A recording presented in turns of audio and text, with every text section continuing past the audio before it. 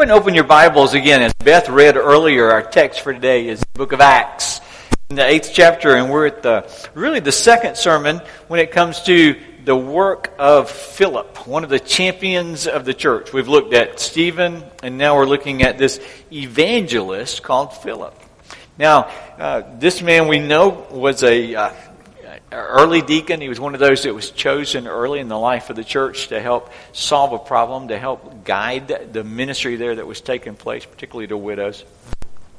And then God used him as an evangelist when the persecution came under Saul.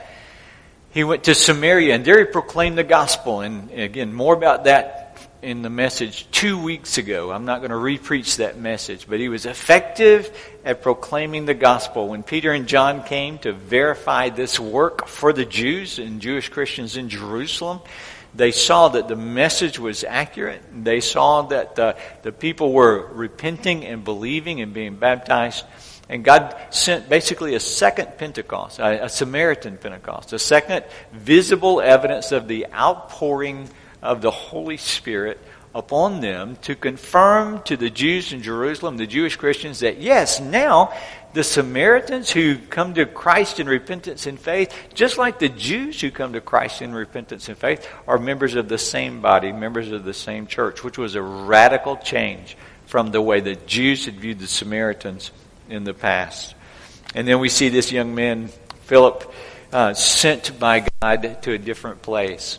And so this morning we're going to look at what it means or how God can use us. We'll look at this narrative, this example of a successful witnessing encounter. In many ways, or in some ways, unique or different from the encounters that we've experienced up until now. We are Pendleton Street Baptist Church. We are those who have come to Christ in repentance and faith. We are those who have covenanted together to be used by God as a congregation for His glory and to reach the west end of Greenville, but to reach our communities and our homes and our families, to reach our world with the glorious, life-giving gospel of the Lord Jesus Christ, that He is the only means whereby anyone can be saved. And we get to be participants in that. So we want to see the things that we can learn as His evangelists, just like Philip was His evangelist. Well, one of the statements that I want to make early into this is sometimes we tend to think globally or we think community-wide, and we certainly want to reach our community, we want to reach our family, we want to reach our city, we want to reach our state, our country, and our world with the gospel of the Lord Jesus Christ. But the kingdom of God is increased by one person at a time. Every encounter with Christ is an individual, personal encounter. No one is a Christian because of the country that they live in or are born to or are a citizen of. No one is a Christian because their parents were Christian and they were born and raised in a Christian family. No one is Christian because they're part of some sort of Christian community. And I will tell you that you can identify with a local congregation, a local church, and sign up and join and get on the roll. But until you meet the Lord Jesus Christ personally, you are not a Christian. That's what it takes. It's a personal encounter with the Lord Jesus Christ. That's why it's very important for us to have personal conversations. Very important for us to talk to people about who Jesus is to them, what Jesus has done for them, their experience in the Lord Jesus Christ. And that's what we have an account of in Acts chapter 8, starting in verse 26, when the angel, the messenger of the Lord, spoke to Philip. And he told Philip to rise and go toward the south, to the road that goes down from Jerusalem to Gaza. This is a desert place. Lou kind of adds that little narrative in there. And it certainly was a desert place. Gaza was about 60 miles southwest of Jerusalem. That city at that time had been destroyed in 96 BC. And it was a fortress. It had been a fortress before then. And then it was destroyed. And so the Gaza city, another town was built close by. The road, though, was the main pathway from Jerusalem to Egypt, to northern Africa. And so it was fairly well traveled, but it was a desolate desert place. Verse 27 tells us, and he, Philip, rose and went. And there was an Ethiopian. Now let me mention this. In biblical times, Ethiopia was basically how all of Africa south of Egypt was designated. It's included the Sudan. It included all of Central and Central Africa, south of Egypt. He rose and went, and there was an Ethiopian. Now this Ethiopian wasn't just any Ethiopian. He was a eunuch, a court official of Candace, queen of the Ethiopians. And he was in charge of all of her treasure. And he had come to Jerusalem to worship. Now, God sent Philip to meet this man. We'll get into a little bit more about this man in a moment. But if you're following along, if you have the listening guide, there are just some points that I think we ought to celebrate and we ought to recognize from the text. And the first thing, folks, is we have a saving God. We have a God who is in the business of seeking and saving the lost. Sometimes when we think about evangelism, we think about a task that is simply assigned to us. One of the things that we must do and that we should do.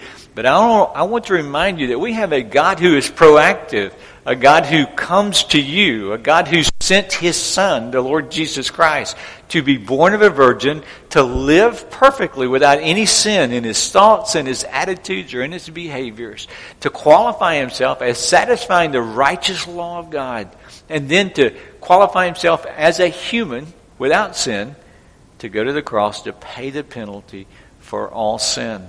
And then not only did He die in substitutionary, as our substitute, and His blood shed on our behalf, God raised Him from the dead, conquering death and hell and the grave, and we have life through Jesus. There's no other name under heaven whereby men or women can be saved, through the name of the Lord Jesus Christ.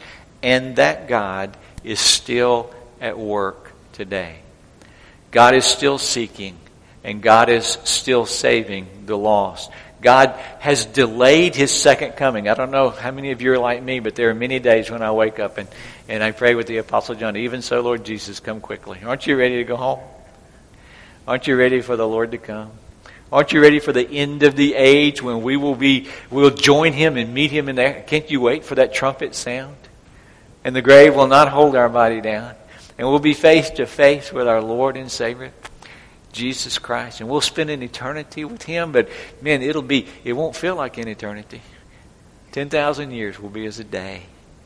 And I want to say, Lord Jesus, I'm ready.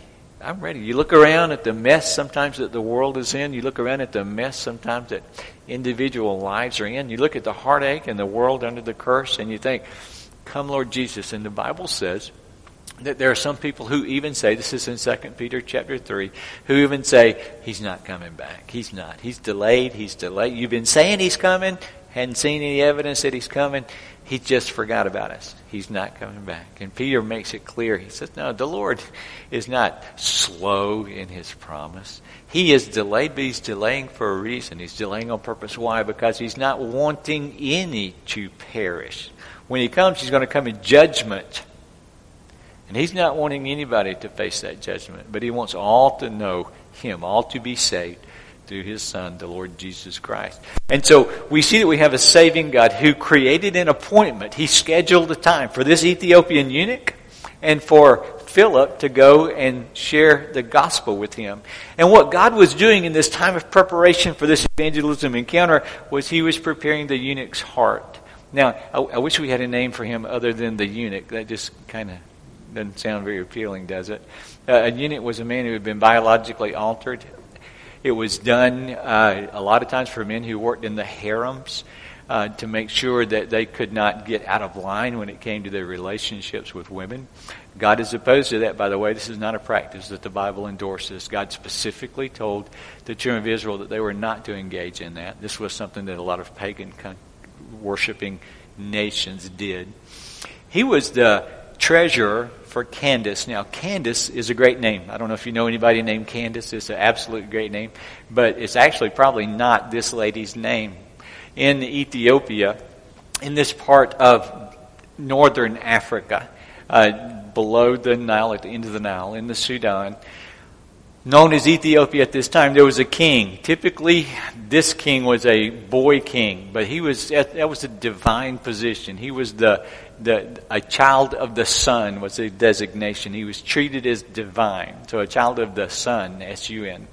Treated as divine. And so because he was divine, he was not allowed to deal with mundane matters. He could not put his hand to the task of mundane matters. So he just ruled with no responsibility. He had the positions, but the duties were assigned to his mother. And the queen mother was the one who actually ran the kingdom. And she was not specifically called the queen. Her title was the Candace of Ethiopia.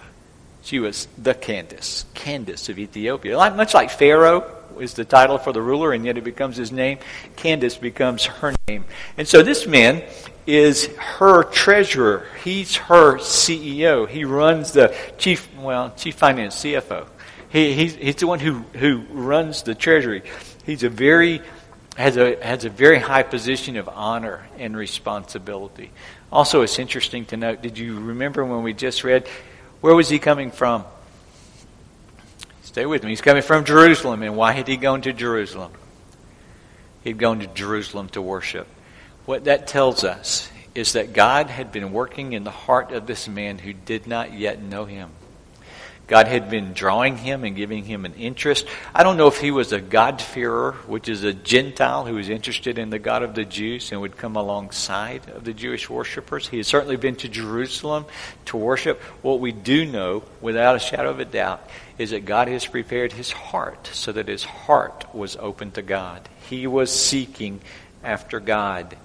God convicts, God draws, and God softens the heart. We have a God who saves. We have a God who initiates salvation encounters. God told him to go. God initiates and we respond. When God told Philip to go, what did he do? He went. This is what Philip did. He went. He rose and went. And there is where he met the eunuch. Not only do we have a saving God, in this salvation encounter, we have a willing witness. We have Philip, the evangelist. And lest we think, well, of course, that's what Christians do. We evangelize. I want you to know that is really, most often, not the case. Now, Philip is not unique and he's not an exception. But what did Moses do when God told Moses, I want to use you to set my people free? Did Moses raise his hand and say, oh, good, I'm so excited, send me, I want to go? What did he say? Send somebody else. And he started listing reasons why he would not be a good witness. And there again and again, I remember the story of Gideon. The angel of the Lord, the representation of the Lord, comes to Gideon and says, Gideon, I want to use you to deliver my people from me. And then Gideon says, you don't want me. You can do better than me. I'm of the smallest tribe and I'm of the least of my tribe. I am just not qualified. Lord, could you send somebody else? How many times has the Lord given you and me an opportunity to display his love? To share the wonderful truth of salvation, to talk about Jesus. Let's just talk about Jesus. How many times has God given us the opportunity? And because we're embarrassed, or because we don't feel confident, or because we're shy, or because of some fear, we just don't. We have the opportunity that comes and the opportunity that goes. And I will tell you, folks, everybody does that. Everybody has it to some extent. But we need to stop it, and you can stop it. You can become a willing witness. You can become one of those people like Philip, like Peter, like John, like the church in the launch of the church that we have recorded in the book of Acts, who are known for their boldness, for their willingness to speak, for their faithfulness even in the face of persecution and isolation and punishment and diaspora. They're spreading out, being sent to uncomfortable places. We must be salt, and we must be light, and we must be willing. Just a few things here to kind of help us with this. The first thing is this: we've got to acknowledge and resolve to be a witness. Father, use my mouth. Father, use my life. Father, use my hands to display your love and your grace and your goodness and kindness. God, I am willing to allow you to use me to talk to people about you. The most important one they can know, the most important experience they can ever have is the experience of being born again, is the experience of being made new, of the experience of being forgiven for sins. And you just got to resolve to be willing to be used. It's important that we resolve to share the gospel, that we resolve and say, Father, I am willing. And then that when we do that, you're going to find out that God's going to change your schedule. God's going to redirect your path. And I just want to, you guys know what this is like. Here's what he did for Philip. He was in Samaria and having a revival meeting, and people were coming to know the Lord. Boy, you'd think he'd just stay there for a while, right? And God says, I need you to go, not back to Jerusalem, but the road from Jerusalem to Gaza, the road that leads to Egypt. I need you to go to a desert place and just wait. Because we have no idea that he had any information other than leave here and go there. There are many times when we say, Father, here am I, send me, when we recognize that we are the ones who are yielded to God. Father, take us where you'd have us to go. Use us how you'd have us to use, how you would use us for your glory. And we want to be used, and God redirected Philip, and God will redirect you. Sometimes it'll be a redirection as simple as changing your lunch appointment. Somebody doesn't show up, and he sends somebody else that you can have a conversation with. Sometimes it'll be as simple as changing a schedule or somebody showing up on your doorstep, or a quote, chance encounter. There's no chance encounters when God sets your schedule. Amen? A divinely orchestrated appointment. But can I mention something else? Sometimes God will redirect your path for the rest of your life.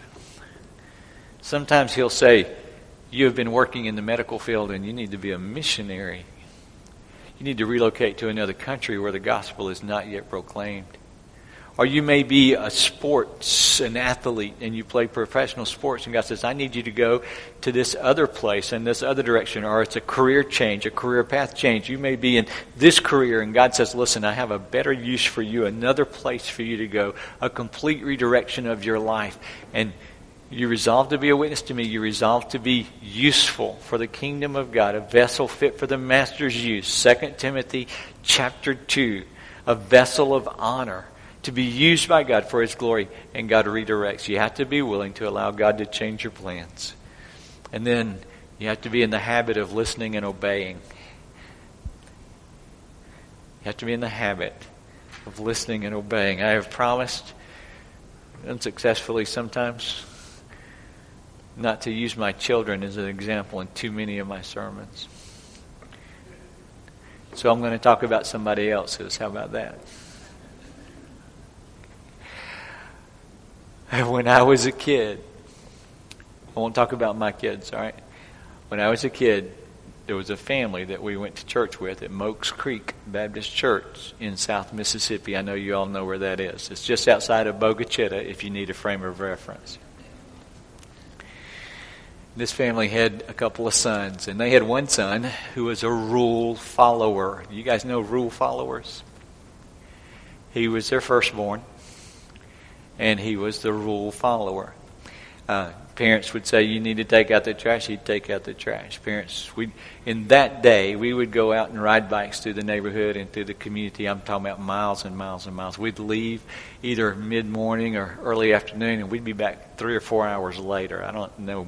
The kids today don't know that experience, but many of you would have an experience with that. His parents would say, you need to be back for dinner at 5 o'clock. This guy would be back for dinner at 5 o'clock. But he had a brother. His brother, the youngest, we go from the oldest to the youngest was not a rule follower. Y'all know anybody like that? Anybody here like that? Whatever the rule was, this guy would push it not just to the line, but well across the line to disobedience and rebellion. Be home at 5 o'clock, we'll be home when we get home. Do this, do that. The chores, never do the chores. This guy was in trouble all the time. I mean, just in trouble all the time. We have many stories to tell about Robert and Chuck and the different ways that they same family, same parents, same environment. One rule follower, habituated to following rules, and one rebel, habituated to rebel, even when there was no good reason to rebel. Just didn't like being told what to do. The reason I use these guys as an illustration is because we need to be habituated to obedience in daily living, in the small things. When God told Philip, I'm going to redirect your path, I'm going to move you from a successful revival, the spreading of the church, just like I told you. Matter of fact, when I told you Jerusalem, Judea, Samaria, you're the point guy in Samaria. This is a massive, major role, and you're going to go. He went, but that wasn't the first lesson that God had given him. That wasn't his first example of obedience. God had told him before. He'd gotten saved under the apostles' preaching, probably at Pentecost. He had sat under their teaching. He was a part of this church that shared life together. He was trained and he was equipped. He was a good student to the disciples' teaching. He had a servant's heart, and he stepped up when the church called him to be one of these leaders for the food ministering to the widows in Jerusalem. He went through the persecution. He had a habit and a pattern of being obedient and of being obedient and being obedient. So when God directed him from Samaria to a desert place southwest of Jerusalem, the answer was yes. It was not, let's talk about this, Lord. I don't think this is a good career move. It was not, I don't like this idea. Father, I like it in the north. I don't like it in the south. Or Father, I want to go where nobody's been. And he did not argue. What we have is, because he established a pattern of obedience and practice of obedience, when God gave him something that was out of the norm, his answer was yes. We need to emulate his example, to be those who are willing to be redirected because of our resolve to be a witness, and to be to be those who practice obedience. Now, when you resolve to go, when you're willing to go, then you need to be praying that God will send you a receptive listener. And that's the next guy we see here. We see the Ethiopian eunuch. Now, did Philip have to convince the Ethiopian eunuch to listen to him? Did he have to browbeat him, chase him down? Not at all. God had been preparing this man's heart. He had come to Jerusalem to worship. And he's reading a text of Scripture. He's reading from Isaiah 53, the greatest messianic passage of salvation, God's grace through the death of his Son in all of the Old Testament, Isaiah 53. It's the first gospel. It's the gospel in the Old Testament that he has opened and that he's reading. He is one who is seeking and asking questions, and as amazing as it should be, we have a saving God after all. He's reading this passage of Scripture. And can I just encourage you with something?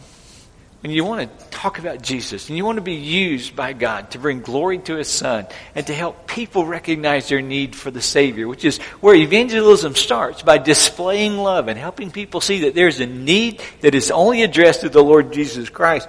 Talk to people who will listen to you. You don't have to browbeat people. You don't have to follow around after people who've got their hands over their ears and are heading in another direction. Talk to people who will listen. If you are willing to talk, God will send you people willing to listen.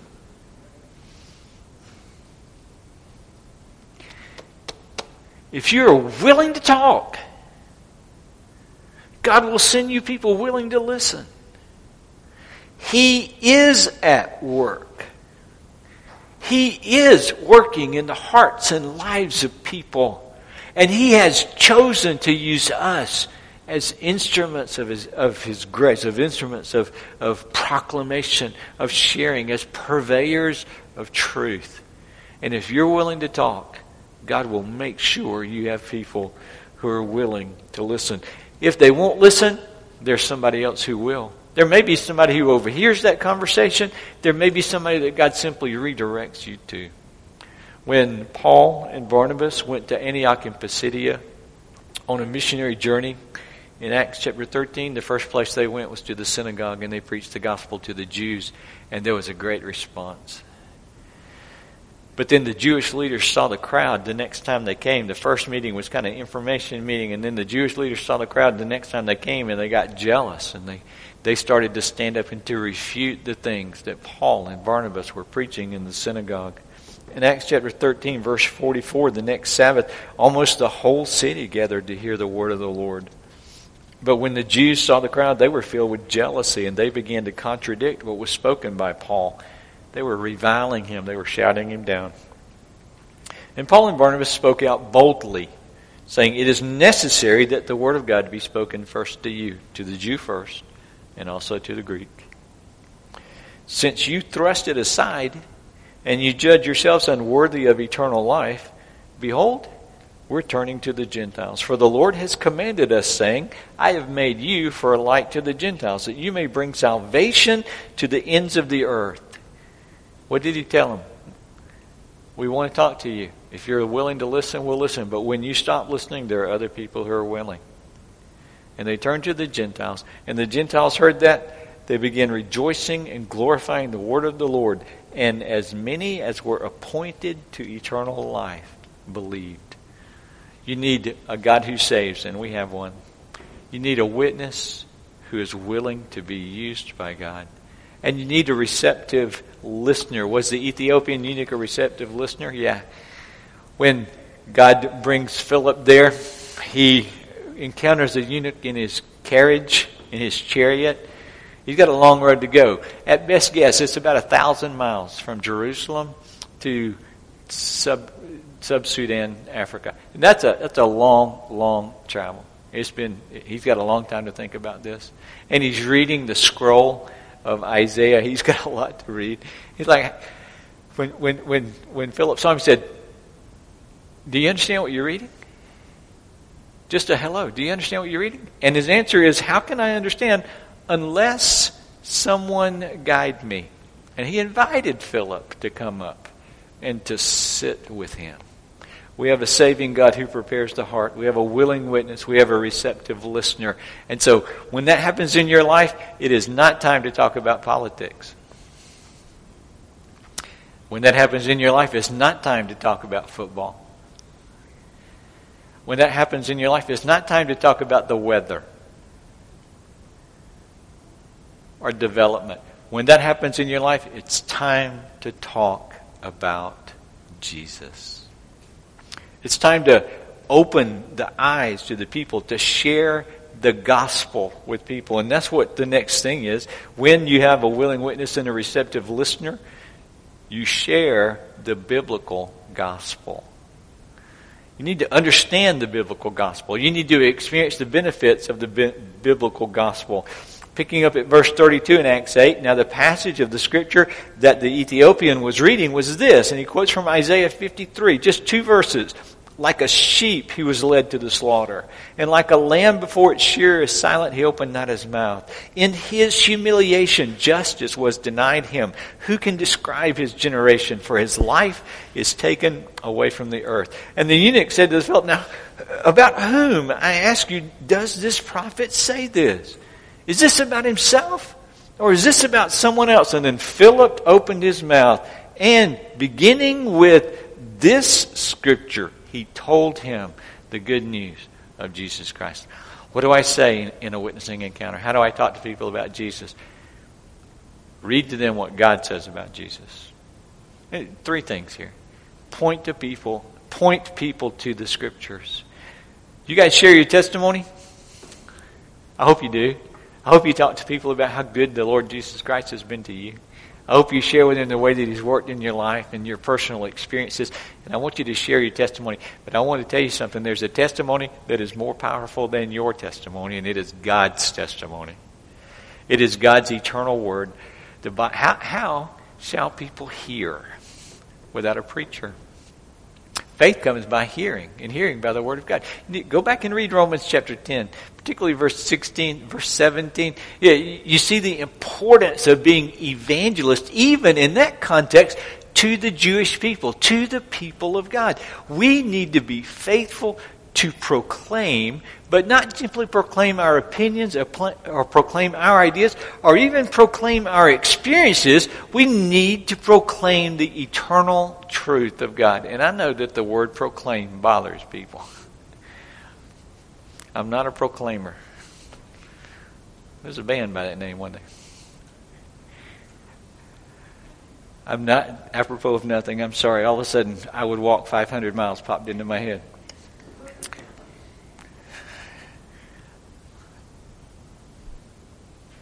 We need to be people who simply speak forth, who simply speak out the truth of God's Word.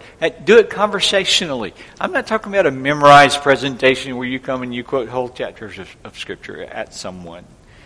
I'm talking about talking to people and open the Bible. Just start it with John chapter 3, verse 16. And have them read it. For God so loved the world that He gave His only begotten Son, that whosoever believes in Him should not perish, but have eternal life. What does that mean? Do you know who God is? God's the one who created the world. God who created all that is. That He has a Son. His Son is Jesus. That God sent His perfect Son, Jesus, to come to the earth and just walk through the Scripture, the simple Scriptures with someone. I don't know how many of you are familiar with the Romans Road, where you follow a path of Scripture that talks about the man's need for salvation and the consequences of sin and God's provision of the Lord Jesus Christ and the response that is required. But open the Bible, point people to Scripture. And when you point people to Scripture, you can't point people to Scripture without pointing them to Jesus. And then the Scripture calls for salvation. Point people to Scripture, point people to our Savior, point people to salvation. When Philip did this, by the way, he opened the Scriptures to him. But one of the reasons that we study the Bible, one of the reasons that we open the Scriptures and read them in our daily Bible reading, one of the reasons that we come to a Sunday school class or we come to a worship service is to understand the context of the Scripture, to understand the eternal truths of the Scripture so that we can rightly apply them, not simply for our own edification, but so that we can speak them to other people, so that we can share them. You open the Bible and you see Jesus on the pages of Scripture and you share them with others, just like Philip did here. And then as the Holy Spirit works in his heart, what we have in this story is the right response. We have a repentant sinner. Now let's get this. Get the whole picture here. We've got a God who saves. We've got a witness who is willing. We've got a listener who is willing to listen. He's receptive. We've got the gospel God has proclaimed, not one that we've made up or one that we've tried to figure it out.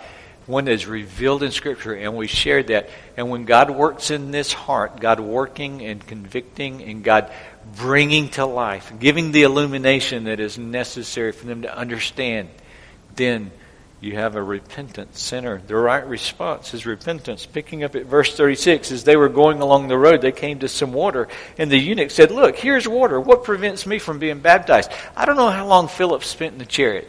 Do you? I don't have any idea how long Philip spent in the chariot, but it was more than 15 minutes on his way out the door, or on his way to the next place. He opened the Scriptures beginning with that passage in Isaiah 53. My guess, he went back to the Pentateuch, went all the way through the prophecies, and then declared to him his own experience that Jesus Christ is the answer that God has sent, the Messiah, the Savior.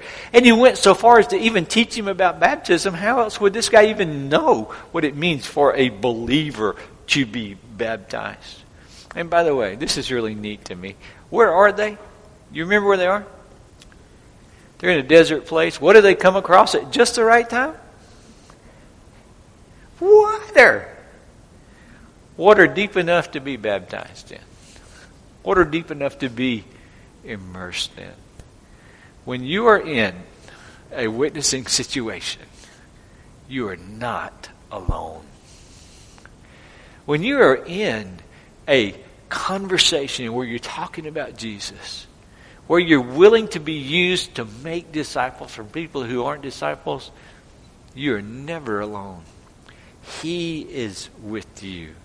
And He gives you all you need. All the provision that you need. That's His promise.